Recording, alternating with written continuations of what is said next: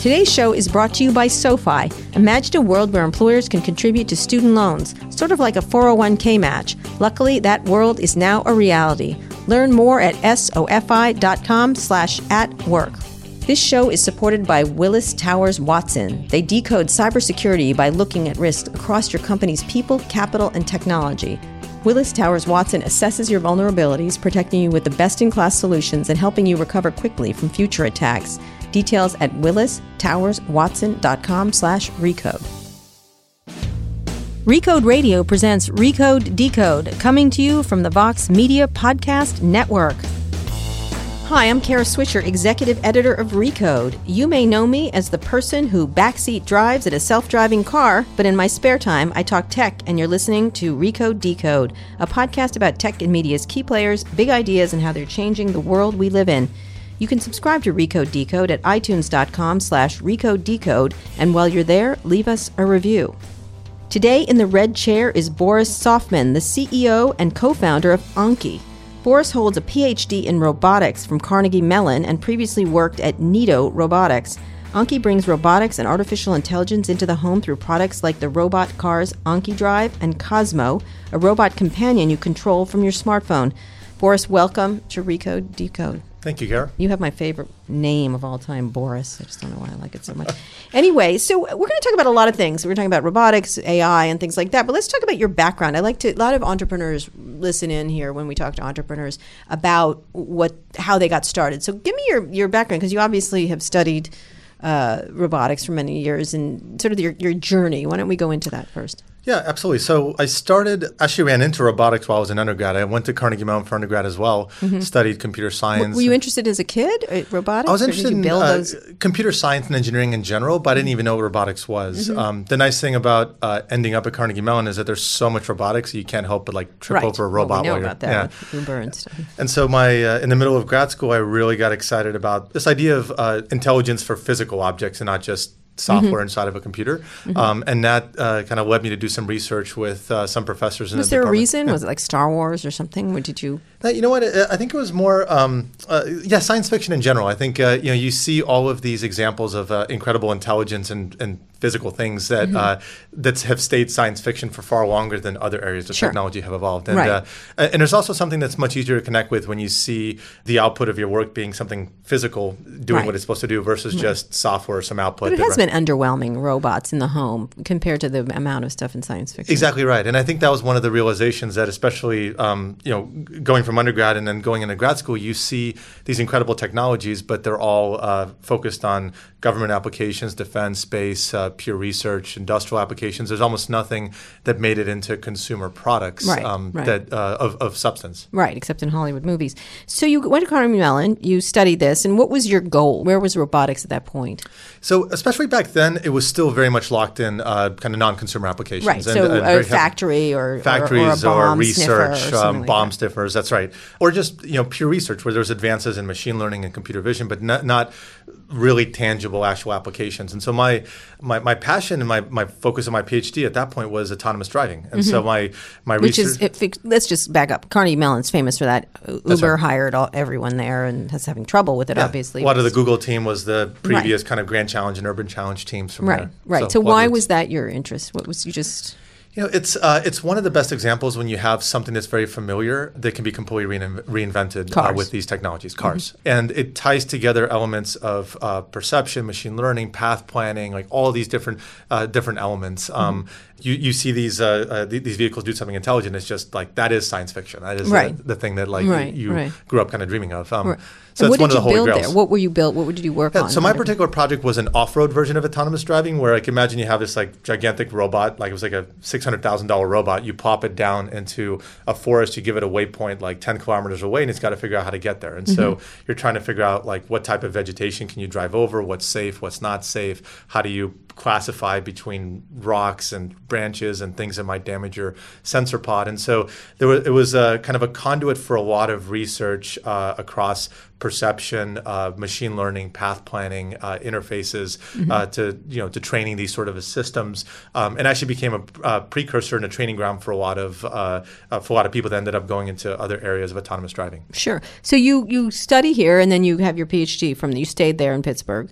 Yeah. And what did you hope to do? Because you would go to the military or... Yeah, and this is the interesting thing is that there's all this controversy about like kind of the military funding in robotics, but it was one of the best examples of where this funding from DARPA or Navy and whatnot. The internet. I don't have a problem with. Yeah, and it was pretty fantastic because it yanked all these technologies to a point for the first time where it became plausible that there were commercial applications. And so my project we were focused on my personal focus was on using machine learning techniques to allow these vehicles to self-train themselves and improve their performance over time. Other people were working on path planning. Other people were working on other areas. And then all of that technology went into projects for construction through Caterpillar, through Urban Challenge, and so forth. And so very soon after that, there was kind of this spark from the Grand Challenge where... Explain the Grand Challenge for people. So the Grand Challenge is one of the coolest projects that DARPA ever sponsored. So basically, it was a race of autonomous vehicles through a desert with completely no human involvement, other than the training and the kind of programming up front. So there was like a 140-mile course through the desert. It was somewhat known track, but you still had to like avoid all the obstacles along the way. And it was a race to get to the finish line and be the first one to get there. And a lot of the robotics challenges are like that. You do this many tasks, or you do. That's right. And so what DARPA did was they put a $2 million prize on it. I believe it was $2 million at the time. But what happened was that became the catalyst for a huge amount of funding from Intel, Caterpillar, private donations, people's pet projects, and all these different things, and probably led to like hundreds of millions of dollars of total investment by 50-something teams to actually try to like get the finish line on it. And I distinctly remembered, I mean, this was like 2000, kind of mid 2000, 2005, 2006, the kind of time period throughout all these races, where it was the first of three. And what happened was that at that point everybody thought that this is like one of the holy grails of robotics. We want to push this forward at some point in the future. This is going to be this great thing, and a lot of our friends ended up kind of working on this, but nobody thought how quickly it would evolve from that point. And so what happened was that even driving without human involvement, with no moving obstacles and a known course, that was a state-of-the-art challenging problem at that time. And these were incredibly talented people at the Stanford team, the Carnegie Mellon team, other teams. And the first year, I think Carnegie Mellon got the furthest in the race, and they got 7.5 miles in before the car flipped over and busted all the really expensive sensors that was on the top. Right. So they couldn't do it. Right, exactly. So we moved heavily. Quickly. Yeah, moved heavily. And then just the next year, there were 4 different vehicles that actually finished the entire race. Two from Carnegie Mellon, and then Stanford won it, and then there was another one.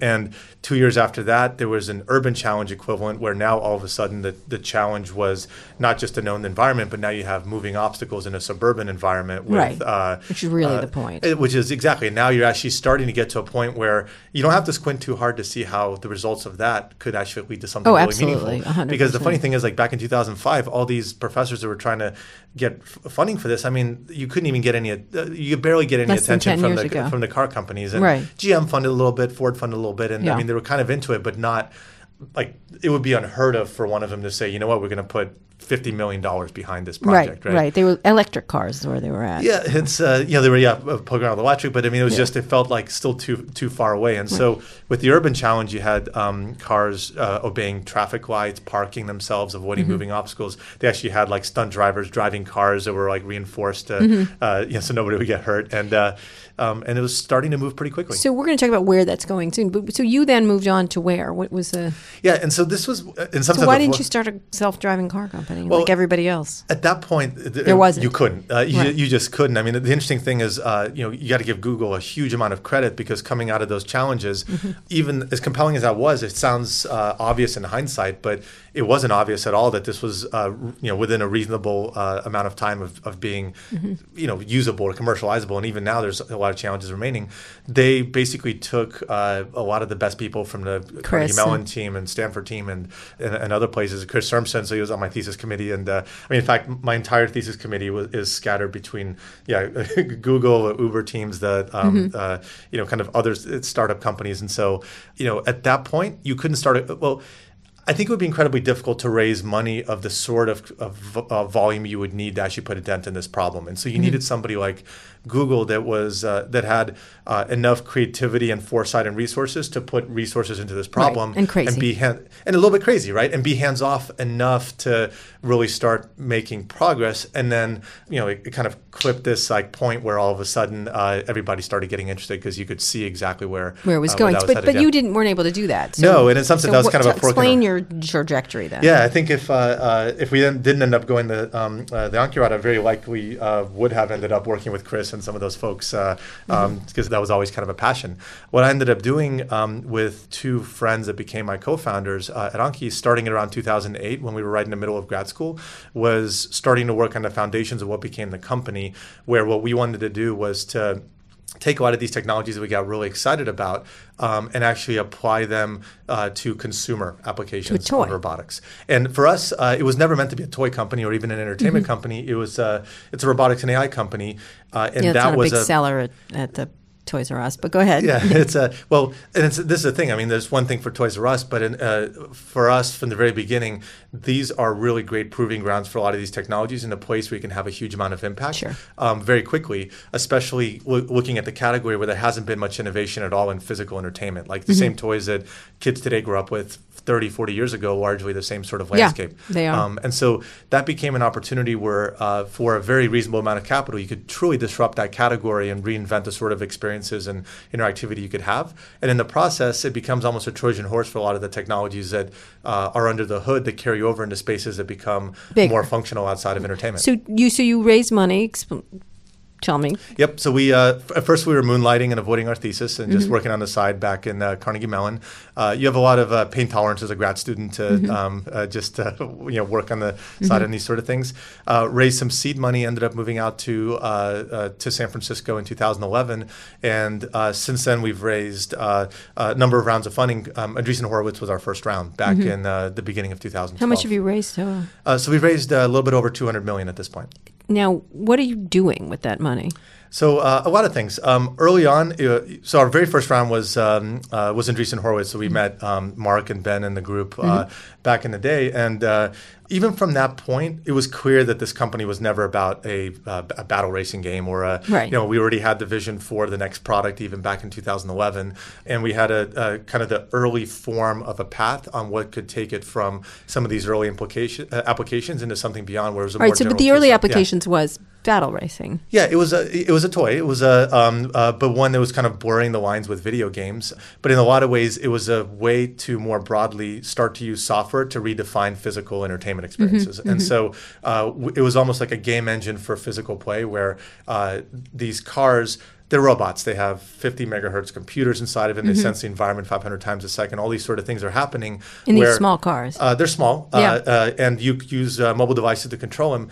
But what's happening is that the game knows everything that's happening in real time. And so there's a video game inside of the mobile device that's synchronized to the physical world, which lets you do things like augment the experience with weapons, special abilities. The cars you don't control are AI-controlled cars. They'll compete against you. And there's commanders that'll be driving them and trash talk against you. And so it brings an experience to life that you would only usually see in a video game. Right. So you're trying to combine hardware and that's right. And it turns it into an 80% software problem because the moment you have the platform where you know what's happening, you turn it into a software problem. And that's the way to look at robotics more broadly is that it's like the extension of computer science into the real world. The moment you can know what's going on around you and have some way to interface with it, you turn it into a software problem where you can start building more and more intelligence into products. But initially, as you say, the Trojan horse was a game. That's right. Initially, it was a game, and it was a way to work on an application that could be high impact, where the quality bar wasn't so high that we'd take 8 years to ship something. Right. Like an autonomous car has to be almost 100% reliable. Right. If one of our cars goes off a track, it's okay. There's not gigantic regulatory challenges and headaches to overcome.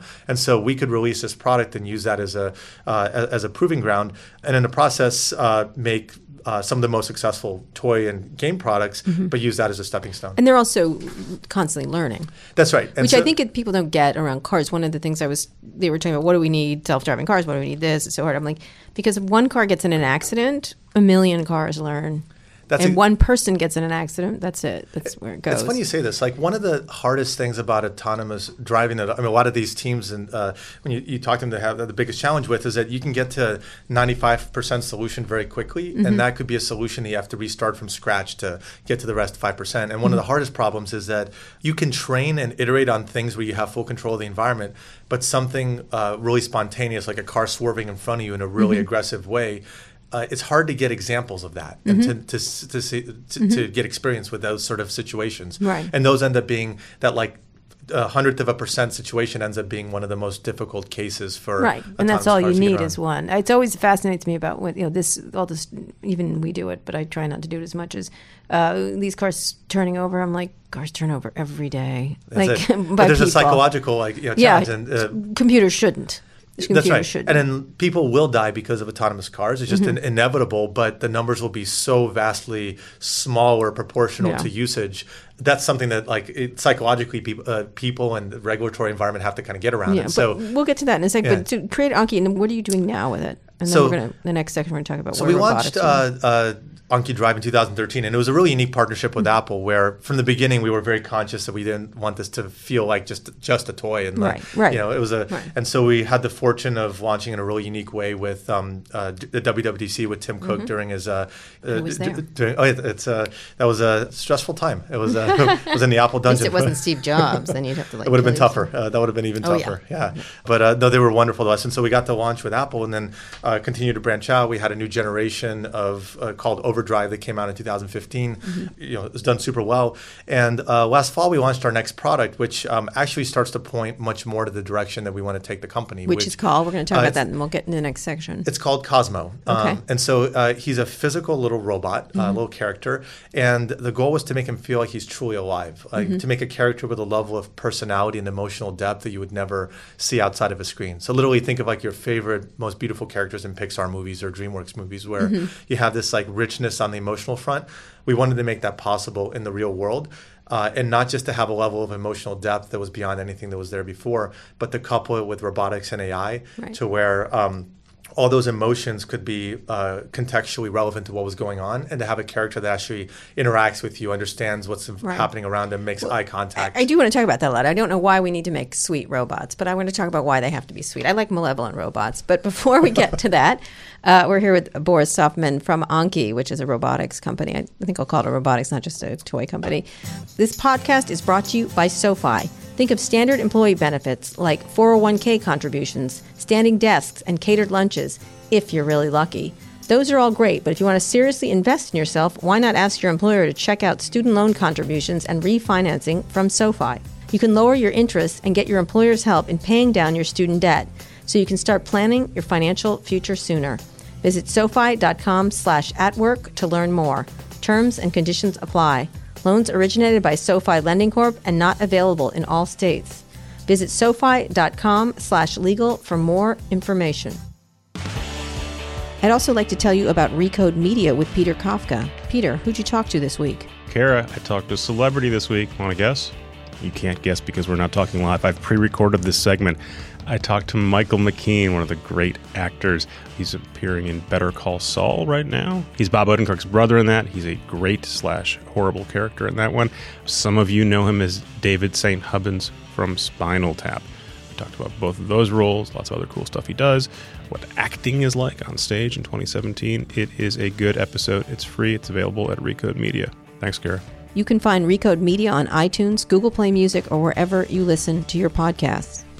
I'm here with Boris Sofman of Anki, a robotics company which started off by selling cars, competing race cars, essentially, for kids or adults who are like kids. But now you've moved on to other areas, and you were talking about just before this new product called Cozmo, which is an adorable robot, which people in Silicon Valley like to create adorable robots. What's with that?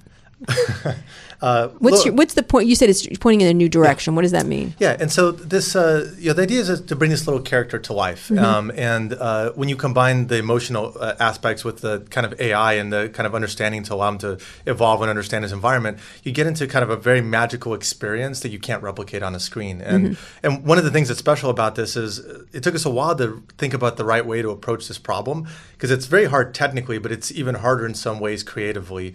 And what we realized is that we had to think of a character coming to life like this as if it was a character from a film. And so we literally have a animation studio within a robotics company with people from backgrounds like Pixar, DreamWorks, and other places where we're animating a physical character using very, very similar techniques and processes that you would see in an animated film. So explain, what does that result in? So what that results in is this little robot character, Cozmo. How big is it? It's about palm size. He'll fit in your hand, and has a facial display for his kind of eyes and emotions. He has a speaker inside his head, all sorts of sensors, and in order to interact with his environment. But the biggest kind of his brain is inside of a mobile device that in effect does computer vision and all these different things to allow him to interact. And so what we're doing is we're using a program called Maya, which is often used for rendering digital characters. It's actually used by a lot of movie studios to make their animated films. And so what you would do is rig up a character with capabilities and map it to what you wanted to do. We did the exact same thing with Cozmo to match his physical capabilities, except the output is spliced to be his physical motion and not just a rendered version. Sure. And so now you have all these incredibly rich animations to be able to show his emotional expressions from happy, sad, surprised, bored, angry, curious, all these different spectrums of emotions.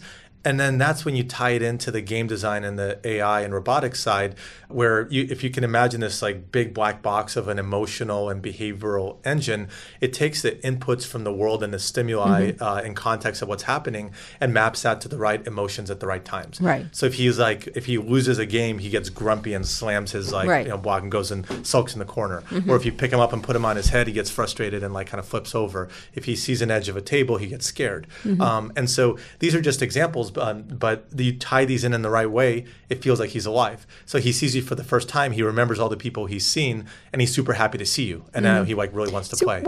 Let me get to it, because I'm fascinated with roboticists. Why do they have to be like that? Why do they have to be like humans? Because humans do humans pretty well. Well, he's emotionally trying to approach humans because there's an emotional connection that you can form with machines that you wouldn't have otherwise. I'll actually tell you an interesting example. So all of this kind of alluding to what we'll chat about, all of this leads to a broader platform that allows robots to function in the home with capability that is actually welcomed. If you look back to some of the research happening at Carnegie Mellon and other places, you have these incredible MIT everywhere, amazing research. Right? So there's Intel labs, there's all these places that are doing gigantic robotic arms for operating in a kitchen or in the home. So you have these huge arms that unload dishwashers and do all these really complicated tasks, but they're big, they're menacing, they look like they need to be perfect. And so you could have something that does the most complicated task 48 out of 50 times. And what you do is you remember the two times that it failed because you think it should be perfect. And you're like, why did the robot fail? And that's what happens when you have zero personality. When you have something that has character, it naturally makes you more forgiving. And so even in the case of entertainment here, if Cosmo's trying to do something with kind of his environment and he fails, the fact that he failed but knows it and he acts disappointed in himself, it makes it more endearing and you actually become more forgiving of it and even more attached. It's why when you talk to like an Alexa, for example, even when Alexa doesn't know the answer, oftentimes the fact that you think of Alexa as the beginnings of a character makes you more forgiving. You sort of do. Yeah, you do. You absolutely do. I think you feel more like it's an assistant, or you start to get angry at it. Like That's Siri, right. I'm always angry. Siri's just... Because the closer it comes to a machine, you're unforgiving and you want it to be perfect. And so in a lot of ways, what Cozmo is the beginnings of an interface with characters where you have a character and personality driven little being that's going to evolve a huge amount through both software and hardware. But I think one of the reasons I want to get later into the idea. There's so many shows out right now with humans, like cyborgs of some robots and robot rights. I want to get to that idea, whether we should tax robots and how they're going to hurt the U.S. economy. But when you think about where robot development is going, ultimately, as nice as they might be, and they might be companion robots and all kinds of things, they got to be helpful. So what's the point? They have to be helpful. If not just hire a grumpy human being who does a bad job. You know what I mean? What's the point? Yeah, and in the end, robotics is about function. Entertainment and companionship is a function, and it's a good proving ground to develop some of these technologies because in the course of entertainment, it can be more forgiving. But yes, in the end, there's a need for function, and that's basically where robotics is broken down in terms of making it into mass market consumer form because either the price point doesn't make sense or the capability doesn't make sense. There's all these things that have to work. And one of the enablers of more modern forms of robotics at the sort of price points that we're at is that the smart. How much is a Cozmo? So Cozmo's $179. So it's cheap. It's cheap, and from a platform standpoint, it's pretty really capable compared to anything that you would typically have access to at those. Why price would points. I buy it? Your robot for what would be the reason? Just for amusement? Right now, it's entertainment. So kids are certainly a big audience, although 40% of our users are adults across both products. So I think like just augmenting the capability widens the demographic on its own. But yes, it's entertainment. It's a character that has an appealing emotional breadth. You can play games with them. And then over time, this actually kind of evolves on the software side and gets more and more capable. And in fact, it's also a great platform where we're using it. The SDK is so robust, it's being used in universities for education and researchers in all sorts of purposes, as well as some work that we're doing down the road for STEM. But right now it's entertainment. But to me, function is really like do stuff.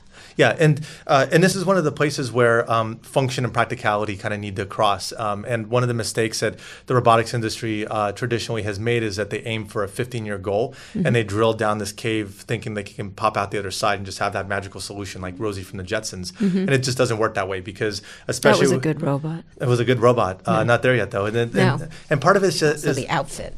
The outfit was the best part. Anyway, It was. What was an outfit doing on a robot? It's humanized. Do you remember what was the one where they had the Will Robinson warning? Will with that robot. Oh gosh, I forgot the name of it. Yeah. What show was that? Robbie, Lost in Space. Lost in Space. Yeah. Thank you. I have my geek here, right here. That was that has a weird looking robot also. That was a strange robot. Anyway, so where does it evolve to then? Yeah. Because entertainment, I don't think is enough at all. I mean, it can be, but no. But it's a really great starting point because you can truly release product. So you're comfortable with in a robotics environment. Yeah, and I'll give you an example, right? So the sort of computer vision algorithms that you need to be able to understand the environment around you, the path planning algorithms to be able to navigate it and interact with it, human interface, all of those things become tools that if you open up an application that more generally requires you to navigate around a house, you have a much better platform to work off than starting from scratch. And that sort of leapfrog approach is far better than just going towards like a 10-year goal because especially in something like robotics that has such huge dependencies on hardware and sensing ecosystems and technological ecosystems, the inability to adapt and quickly iterate and learn, that's a huge handicap if you aren't able to adjust along the way. It's almost like you think about the way Apple kind of evolved their products. There's no way a company like Apple could have ever released an iPhone as their first product, but the learnings along the way kind of end up being reused in some fashion, even if it's just intuition around the products. And so in a lot of the same ways, entertainment becomes an early proving ground with elements that don't leave entertainment in a binary fashion, but actually start to create a blur. For example, companionship, something that becomes like a fun companion maybe for a kid with enough evolution starts to almost become deeper, almost like pet-like in terms of companionship and the functions that could hold, and starts to become a welcome kind of member in the home or in the family on which you can then build functional applications. Do you remember Rex from Sleeper? Rex from Sleeper? Oh, you got to see it. It's a Woody Allen movie called Sleeper, and they had a dog named Rex. Yeah. He was a terrible dog. He was right. Wow. It was go see it. It's very funny. It's his version of but the dog was named Rex. And it was completely unfun. I think that was his point. So where does it go from there, though? What happens then? So you're making, again, a game. It's still a game rather than a thing. Yeah, it's still a game, but it becomes kind of the core of a lot of these things that will transition. And so at some point, you end up, imagine the functionality in the home kind of many years down the road. Yeah. You have all of the kind of fixed technologies like, your Nest thermostat and all these other things, right? You have your voice interfaces, which are important, but right now you're talking to static boxes. Right. At some point, there are deep functions that require mobility around the house, and even further, interface with objects around the house in some physical way. Right. Say that in English. What does that mean? So being able to manipulate things, being able to pick things up, being able to start functionally doing things that require kind of motion and interaction with the environment. Right. And they've had that with Roomba. Started with that. Yeah, the Roomba, and that's that was a military application. It's a great so a lot of early military funding, but it's a great example where you have like a well-defined enough problem where you can kind of approach it and put a real good dent in it in that focused of a space. It's probably one of the few kind of mass market kind of examples where that's worked. How long does it take to get to that? Because that's the idea of unloading the dishwasher, putting stuff away, doing the wash. And I don't think that the first app, we're not close to the general purpose kind of cyborg or humanoid in the home. It's just there's reasons why that's just impractical in terms of both cost and algorithmic kind of complexity at this point. But you will start to get to things that if you have a baseline, something that can actually interact and exist in the home and navigate, you can start adding things like security or monitoring or other kind of elements like this that are actually really logical evolutions of some. Well, that does exist. The Nest does. You have monitoring. But wireless in a more mobile fashion, as well as meaning things, something wandering around the house. Yeah, so being able to wander around the house, being able to kind of companionship for if you have somebody that needs care, like elderly, or down the road other kind of functions. I mean, the key thing is it's almost like. One way to think about it is almost like your iPhone. The only reason those apps have been so successful is because there's a foundation of a platform that you're comfortable being around you at all times. You probably wouldn't pay $50 or $100 for a piece of hardware to unlock any of the apps that are currently on your phone. Right. But the fact that you have that baseline opens it up. Right. At some point, robotics will be the same, and part of the problem is that the actual costs of robots is so high that if you had to talk about that briefly. What do you mean? So it's just they're expensive. They're expensive. Sensing is expensive. You have to, there's only so many things you can do with just a pure camera. If you want to do laser-based sensing, all these other types, it becomes more expensive.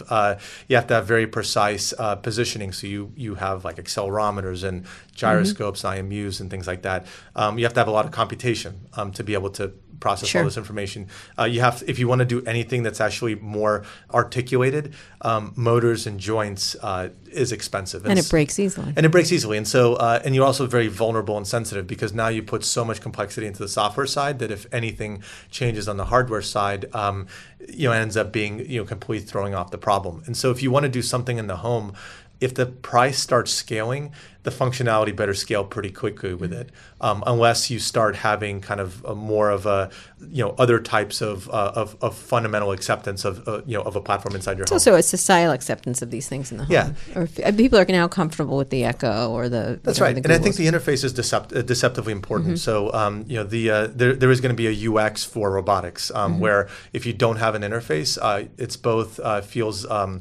invasive as well as you're unforgiving of it. And one of the most valuable things that I think this overlap of animation style, character development, and robotics and game design and a lot of psychology research we're doing is starting to figure out how both kids and adults are comfortable interacting with a character that is totally approachable because the application is entertainment, and he's almost meant to be this like toddler of a robot. So you're naturally even more forgiving because of that. But in the process, there's a lot of learnings that take many years to develop. Right. That when you do want something that's more functional, you can't just skip over those years of development. Right. So where do you go from Cozmo then at Anki? And then I want to talk about the downsides of robots and why it's taking so long.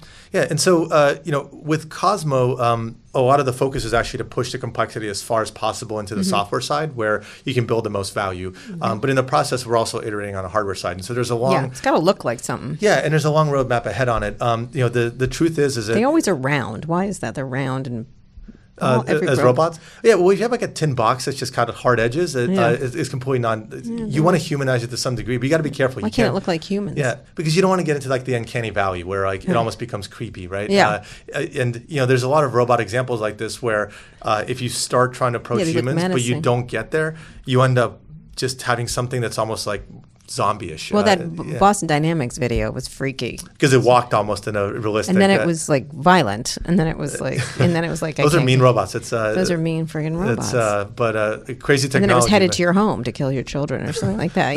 Kind of looks like the huge robot from Star Wars that like kind of. Well, we're going to talk about the ideas of danger robots, kind of thing, and what people feel about it. But so where does it go from there? With the Cozmo, you just iterate it with more functionality, and then it. Yeah, and I mean the honest truth is that like our goal within a few years is to truly have Cozmo be in contention in a conversation with a pet. Like if you're thinking of getting a pet for for a child, we wanted to have that level of richness in terms of the AI capabilities and the interface. Like you're trying to replace cats? We want to replace cats. Yeah, he'll sit there on the corner and watch you suspiciously. And, but it's something that that level of companionship and then a breadth of functionality across the spectrum of ways you might interface with it, and having him be able to always be on and just kind of existing in different types of state.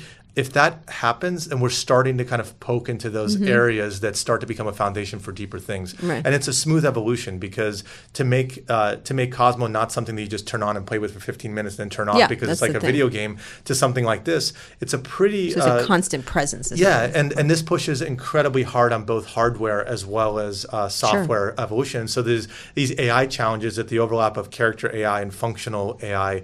Nobody's ever done these sort of things before in a kind of mass market form. Right. And so these are challenging at the overlaps of a lot of different expertise. So it's easy to make a factory robot, right? It's easier in some sense, because you have a much looser price constraints. Things, Well, and in some sense, like those factory robots right now, they have little AI in them, because they're just executing kind of repetitive tasks. They just have to do it precisely. So it's a hard controls problem.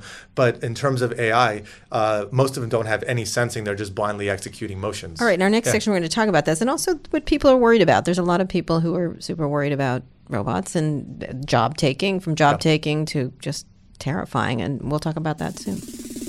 I also want to tell you about Too Embarrassed to Ask, my other podcast. It's like my other wife, which I host with Lauren Good of The Verge. Hey, Kara, we're down at Code Conference. We're all waiting for you. Where are you? I'm coming soon. You're due on stage in 15 minutes. I'll do just fine. 15 years hence. Every Friday, we answer all of your questions about consumer tech on this show. Lauren, what did we talk about last week? You suddenly got so serious. I know I did. I just decided to change my voice. I'm practicing on voice things. We talked about podcasts with Liz Gaines from 60dB, a new podcasting app that you should check out. It was a very meta podcast. It was a meta about podcasts. And Liz gave us really good suggestions about things to watch out for in podcasts, trends, which ones to listen to. Absolutely. It's a burgeoning area. And we took a lot of suggestions from our readers and listeners who we take feedback from every week and incorporate into the show. And we took a lot of great suggestions from them about podcasts that we should all be listening to right now. Absolutely, and some of our own, too. Anyway, it was a great discussion, and we hope you'll go listen to it. You can find Too Embarrassed to Ask on all I'm doing a different voice, Lauren. Apple Podcasts, Google Play Music, or wherever you listen to your podcasts on the Vox Media Podcast Network. See you there. Good night and good luck. We're here with Boris Sofman, who is the CEO and founder of Anki, which is a robotics company. They started out with a car game, essentially, and now have a robot.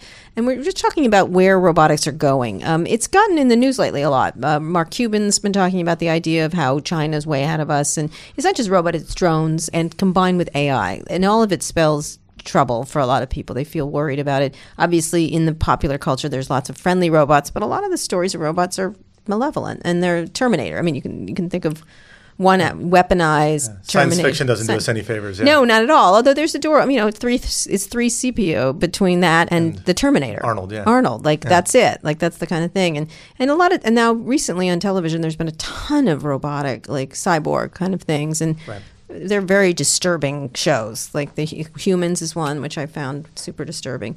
And there's a lot of abuse, robot abuse, and and do they have rights, and all that kind of stuff. Let's talk about where that's going. Is that just fake, or is that things we really should be thinking about going forward? I wouldn't call it fake. I think these are the right questions. I'll give you an opinion about kind of the state where we are today and how far away we are from something like that. My personal take on it, and I think this matches most people that are really deeply in the space, is that we're super, super far away from anything that resembles true, like end-to-end AI, where robots get self-intentions and feelings and kind of rise up against us. That you say. No, I'm sorry. Yeah, so it's like little Cozmo is going to come in.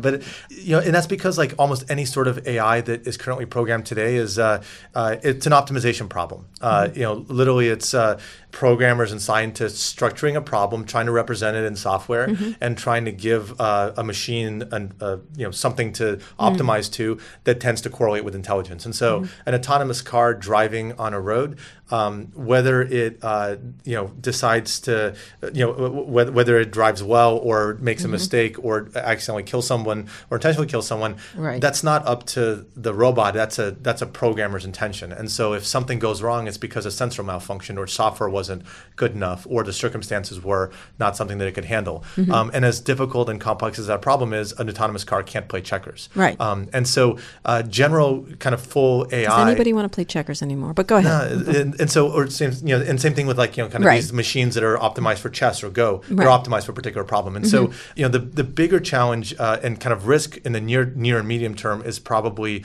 not so much robots rising up, but it's people misusing robots. So it's people using robotics for military purposes, where it's still human driven, but it just becomes a dangerous tool that drones that opens up. Exactly. It's not that drones inherently come to life; it's that people are controlling them. Robot warriors. Exactly. And so from that respect, it just becomes a dangerous tool, just like other types of technologies or a gun, and there needs to be, kind of careful thought on how we regulate and what sort of approaches or safety standards we put on them. But an autonomous car that kills somebody is never because of malicious intent by a robot. It's truly just a program that didn't handle. It's just like your phone crashing, an app crashing, right? It's that happens. It's just the consequences are bigger when you think about robotics. You were saying the opposite is what humans do to robots. Yes, and how they use robots. And so, in the long term, obviously, nobody here is I'm not qualified to speak about what AI is going to do in 100 years. But in the near term, all of the concerns are more about the use cases of AI and robotics as tools. But right now, they're fully human defined. Why are people so scared? Lately, everyone's terrified about AI. The idea that, I was at a speech in Nantucket at some conference. This guy was talking about super AI and how it's getting smarter and smarter, and now it's like a dolphin, and then in 5 years it's going to be like a deep learning. Just sounds mischievous too. It right? does. It does. It feels terrible. I think really, I hate to say it, but James Cameron had a big effect on people. Is the idea that or you look at a movie more benign like Her, like they just get smarter than us. They just move beyond humanity. And a lot of this is cultural. I mean, you go to Japan and there's actually a far better acceptance of robotics because they don't have that Terminator kind of thought ingrained in their minds. And so a lot of this really is cultural. And part of it is people are afraid because when you have something that you seemingly don't have control over, it's scary. No matter how reliable people will say autonomous cars are and how many studies will prove it, people will be very nervous, especially early on, driving them the same way people are still nervous about flying, no matter how many statistics. Then you get very comfortable very quickly. I remember Chris took me in his car and I got comfortable. That's right. It's but then there's people that are still to this day scared of flying, even though statistically it's far safer to fly than to drive. And so when you get to a point where technologically we've solve to a reasonable level the problem of autonomous driving, there would be huge barriers in just human psychology and regulatory environment in order to get over that finish line. What about where AI is going? And there's so much investment being made especially by Google and Facebook. I think those are the two leaders in that area. What should people be thinking of as we're moving into this? And Google bought DeepMinds. Facebook's been doing a lot of. Because a lot of people feel like input. It's the same, mostly men, mostly white men, creating these things. What should we be thinking of as we're moving into deep learning? What are the important key things? Or is anybody thinking at all? I think people are thinking about it, and there have been kind of agencies and so forth thinking about the ethics around robotics. I think it's very case specific. So one of the reasons entertainment is great is that nobody's intimidated by the products we make. So we're kind of bypassing a lot of these challenges on our way to something else. In the case of something like AI being used for medical applications, at some point there will be computer programs that can diagnose X-rays and read test results and so forth. Exactly. And better than doctors. And better than doctors in a lot of cases. Is another thing. Well, but even before you get to job losing, there's a danger in somebody proclaiming that this is a better solution than humans until there's a true probably is, isn't it?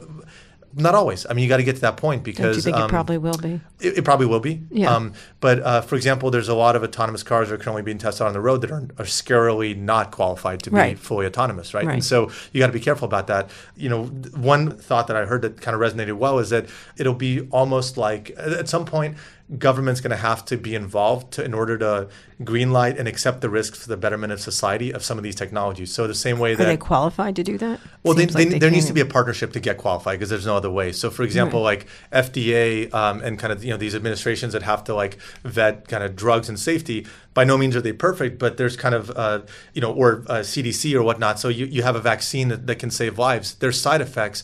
But once you pass kind of a general accepted bar of safety, the good outweighs the bad. And it will be the same thing for autonomous cars. And that it can't be like 17 companies fighting for their own arbitrary metrics of what's accepted. There has to be some standardized. But is the government qualified? I mean, Trump doesn't have any science people. I think there's two people, and one of them does the Xeroxing at this point. So different branches of government, right? And so, to some degree, there's a long way to go. But who is key in that? The Department of Transportation? It'll probably be the Department of Transportation. And there's there's a few folks, within the kind of deeper branches of government. There's actually some good examples of folks that have cross-pollinated from academics, and where you have qualified people coming in and like really thinking about these challenges. And there's a genuine intent to try to solve these problems. Because you think about, say, these infrastructure stuff. They should be thinking about sensors in the roads. Well, that's right. So because you're not going to have self-driving cars unless you have sensors in the roads. Well, it's kind of like a chicken and the egg problem, right? Because it's the reason the internet took off is the phone lines were already there. Right. No, you have to have sensors in the roads, right? I just don't. You have to be thinking about what the alternative that a lot of these companies are approaching is collecting ahead of time really dense data around the environment to be able to facilitate it. It changes, but some things don't change. So like the side of the road, the traffic lights and things like that. And so you use that as a tool to localize and to understand where you're going. But the worst case, you'll never have an instantaneous transition from non-autonomous to autonomous. And so you have to handle the worst case, which is you have a mixture of autonomous cars with non-autonomous cars. Right. But yes, if some state or city decides to make a deep investment to spend billions of dollars outfitting itself to be autonomous friendly, to be a proof case for their own benefit and the benefit of the rest of the country, that'll be a great thing because some of these technologies could legitimately help. And there'll be places that are greenlit or not. And there's a lot of debate on how that would play out as well. But is there there was always the courage around the moon programs, the courage around the internet programs. Is there that courage right now in government?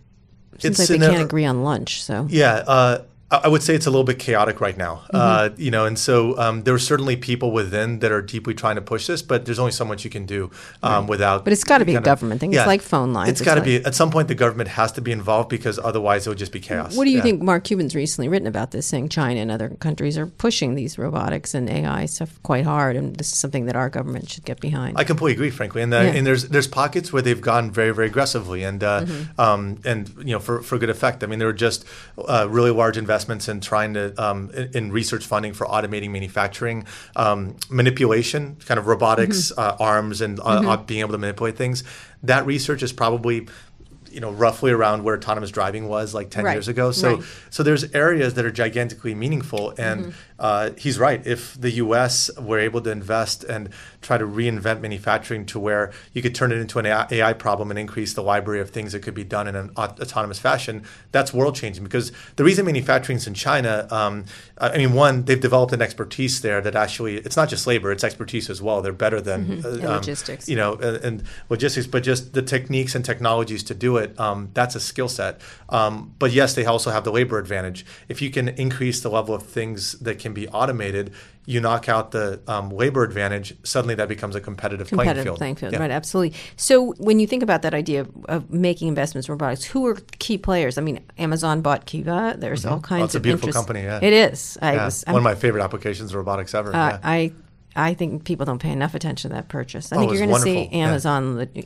See, I was thinking they would create, instead of Amazon Web Services, where everybody's catching up to them now, they could do Amazon Logistics Services, and that's ALS and sounds like a disease. So, but think about it. Didn't think about that one yet. Then Amazon Robotics Services, that's a little creepy. So, but I mean, it's such a that purchase is one of the most brilliant purchases. Explain that. Kiva is. So Kiva Systems is a warehouse management robotics company. So they were started in Boston, and I actually first encountered them at a conference back in 2006. And so what they basically were doing at that time is they had this robot that's about the size of maybe like 2 feet, 3 feet wide, kind of this kind of a zoomed up Roomba, I guess is a way to think about it. And it has a platform at the top that's meant to dock with shelves that contain items in a warehouse. And so what their system does is if you equip your warehouse with the Kiva system, which involves robots and shelves and an inventory management system around it, you can basically have hundreds of these robots running like an ant farm where you have a checkout counter and somebody places an order that includes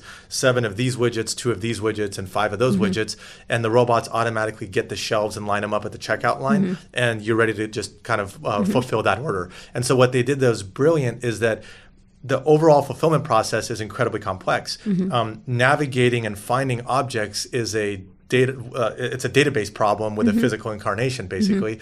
And navigation can be well understood, and especially if you structure the environment, meaning it doesn't have any humans, and you use shelves that you recognize with a system that you created, it makes it easier. The hard part is still picking things and packing things. Right. And so, but it's not that time consuming. And so they solved like the part that takes 90% of the time and then but is like humans- 10% of the complexity, Right. and left humans to do the rest. And what's interesting is that I'm actually super excited because I got to tour one of the Amazon facilities recently, and it's just it's beautiful to see these things at work. And the things that what it actually opens up is in the process of automating these things, you can actually be far denser in terms of how you can pack the warehouse itself, and you increase kind of the yield of it's brilliant. I think people it's aren't paying wonderful. nearly. And so Amazon bought them for, I think it was like $800 million plus or nothing. minus or so, which is and then they pulled honestly, all the, a now steal. they're doing it Like, just for themselves. That's right, because for they now. were working with Staples and for all these now. other companies, For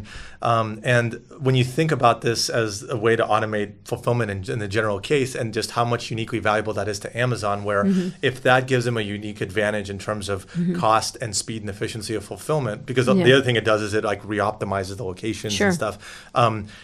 It just adds to the advantage that they have that creates. You're not going to buy anything except from that, Amazon in the future. That moat is an ocean at this point, right? It's just it gets harder and harder, and so it's brilliant because it's just a beautiful use case of robotics that like solved a problem, and in the end, it gives them advantage. It gives them a big I advantage. was talking to someone from Walmart, and I was like, "You're so dumb about Kiva was the smartest," and they're like, "Huh?" And I'm like, "Oh, forget it. Just give up. That's amazing. Give up right now, immediately." And they're investing a ton in robotics. It's actually, it's fascinating. I mean, Jeff loves that stuff. Yeah, he always has. And it's smart because they're finally at a scale where you can truly rethink kind of the end-to-end system. Sure, and who else? I'm amazed by Google. The company. Yeah, Google had a lot of early. So they had the autonomous car company, but then they had a lot of other robotics companies, but they were kind of like scattered and mismatched. And Sounds like Boston Google. Dynamics that didn't. What's really, going to happen to that?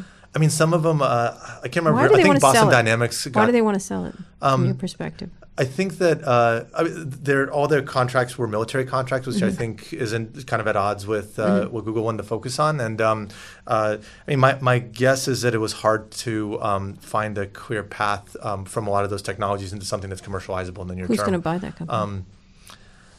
Maybe defense, or maybe it spins back out and Right. kind of recapitalizes somehow. Yeah. And then who else is what do you think of Uber's efforts, and then the car company's efforts, or Tesla's? Yeah, so this is interesting. I mean, the transportation industry is kind of a good parallel where robotics is not an industry. Robotics is like this tool that reshapes different industries. So it's almost like the internet. Like you don't call internet an industry. It's just a new technology where every industry has to rethink how they operate. Right. And if they don't, they can get left behind. And so in the case of transportation, a lot of car companies are certainly involved, but what most would consider the front runners are the software companies from Silicon Valley, right? Right. And so it's not a coincidence. It's just different DNA in some sense, similar to how the sort of products we make. You would never. It would be hard to imagine kind of traditional toy companies coming up with those sort of products. And so and so you have Tesla, you have Google, Uber, and so forth, and then some of the new companies are starting up as well. Some of which are Cruise. The Cruise got sold, and then Chris has a company. I forget the name of it. How do you assess what's going on at Uber? They've had a lot of troubles though with integrating the Carnegie Mellon group with the group from the auto. Yeah, it's tough, and I mean certainly some public controversies. I guess I'm not in a good position to kind of comment on those, but it's tough. That's people being humans. But go ahead. Yeah, they should act like robots. And, the other thing is these are also sometimes difficult projects to have separated because it's hard enough to. There's a reason why kind of teams are often in one location because cultural reasons, communication, and so forth. Robotics is even tougher because there's such. You really have to work together. Yeah, and it's R&D through the final launch. It never stops being R&D, so that makes it a little bit more challenging. Who else is someone we haven't heard of that's been great? What about the car companies? Do you think they're really committed to this? Yeah. Well, they're spending money on it. It's an existential threat for some of them, and so they're certainly committed. The problem is that you almost saw this sort of an arms race back when apps first became big and there weren't enough app developers. The difference is that somebody that's a really good developer could spend 6 months becoming a pretty reasonable app developer. For something like robotics, it's hard. You truly need at least a half decade of experience of working with physical projects and problems and dealing with the uncertainty of the real world. It's just it really builds an intuition that you can't just immediately think that you can absorb. And so there's just a gigantic shortage of talent at this point. There's almost every car company would gladly spend billions of dollars investing in this given the value in the future, but there's only a handful of full-fledged teams that are available to be able to actually do this. Anyone we haven't heard of that you think is... So I'm a big fan of Chris's. So you've obviously we've written about know about Chris. So I think he's fantastic. Google, it's having that sort of a big lead. Obviously, there's challenges with like kind of keeping some of this talent, but it's still a pretty big lead where there's a lot of value in kind of the technology that they have. I think kind of the major ones, and then of course there's the rumors about Apple always. But where are they? They seem out to lunch at this point. They're and Tesla. And Tesla. And Tesla's an interesting one because they've there's different levels of autonomy, but they have by far the most actually commercially available autonomous miles out there, which is something. And so, but again, it's really, really hard to go from highway in some sense is the best application of autonomous driving, easiest because it's structured. A highway in the desert is actually right? And the highway, but any highway, it's like you have very well defined lines, traffic flow, everything. The hardest part is urban environments where you have like dogs running in the street and people and like people crossing randomly in front of you and so forth. So 2 more questions and we'll finish up. When is there going to be a fully robotic autonomous city? Is there a city that should do that? Oh, meaning like for driving? Yeah, for everything. For everything? Yeah. It's not, but it's not like an instantaneous transformation because it's just going to be a huge flow. It's almost like when computers came out, there was never we're still in the process of stuff being impacted by computers and internet and stuff. So it'll be very gradual. Like in some sense, like robotics is one of the biggest revolutions that's going to, that's in the earliest stages of hitting, kind of humanity, where you saw with computers, you saw with the internet, you'll see it with robotics, but it'll be a little bit slower and gradual because there's constraints. Will it be cars or robotic helpers or drones first? Cars will be first. Yeah. It's just because at this point, it is there's already kind of a foundation for it, and even though the problem's definitely not solved yet, there's work on the sensor side as well. But there's a better understanding of the software that needs to happen. Something like a helper, again, it's cost, it's capability, it's all the kind of mechanical components and so forth. That's still kind of a long ways off. Drones is very multidimensional. So drones started as entertainment, then possible delivery. Possible delivery. There's uses of them for military. Surveying farms, surveying roofs for insurance purposes. Amazon obviously with delivery and so forth, and so dropping medicine in Africa. There's a lot of really great kind of applications that are going to be widespread, but it's not like suddenly drones are in. It's what applications of drones, and so the same thing is going to happen with different forms of robotics, where I think we're still far away from kind of the full iRobot humanoid, the movie iRobot humanoid. But it's almost kind of, one of the best phrases I've heard of is like, stuff's AI until it starts working. And now you call it voice and recognition, right? Yeah. And, and you call it like plan, right? So the moment it actually starts to kind of function in a realistic way, it kind of gets a name and it's not AI anymore. Right. Like a lot of stuff that we call different things used to be AI. And so I think it's going to be kind of like that. Yeah. AI. What did they want to call it? Someone was telling me who was going on, a very prominent AI person was like, the human brain is the smartest, the most complex thing that we don't even understand how it works. We can't even anybody who's seen like a 2-year-old, like kind of, it's just it's crazy. You can't teach a computer. It was interesting. Like, don't be so scared the human brain is. I'm like, but then it's attached to a human. Yeah, and that's the thing is just even deep learning, it's not really the human brain that's replicating. Right. It's just, it's better tools for understanding gigantic sets of data. Just the visual stuff. Or whatever purpose it's applied to. It's just when you have tons of data, it's better tools for like finding the patterns within that data. And now it's almost like this, we have this hammer. Okay, can we help with financial challenges, healthcare challenges, computer vision? And some of these work well, some of these won't work well, but it becomes a tool. All right, last question. What would you like to be the most crazy example of a robotic thing would you like to have be invented? Oh, wow. The craziest robotic thing. I want a time machine, but that's different.